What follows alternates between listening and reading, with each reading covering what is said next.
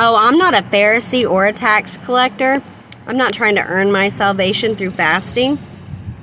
I actually laid down my life for unrighteousness that wasn't mine.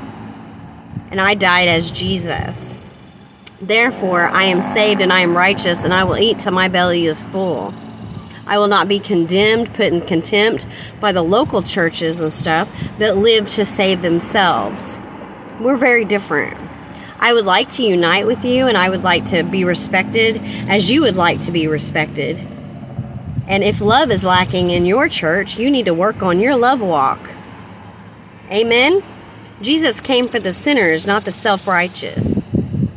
Now, self-righteous being that you have kept yourself from sin to save yourself.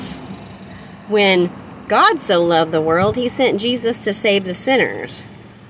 Now, there is a difference between people thinking that they can just do whatever they want to and all that kind of stuff, but we're not trying to earn our salvation through starvation. Okay? You have to understand the reason that Jesus fasted. And Jesus says, follow me, not follow Daniel. Okay? We really shouldn't argue about words. First and foremost, we should work on love. Okay? And the only person that really has just judgment is someone that walked as Jesus did. Just like it says, you don't know God, I do. Anyone that claims to live in Jesus must live as He did, and that's not just forgiveness.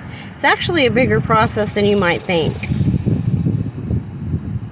So, I suggest if you're part of a church and you were raised up in a church, love above all else. That is your job.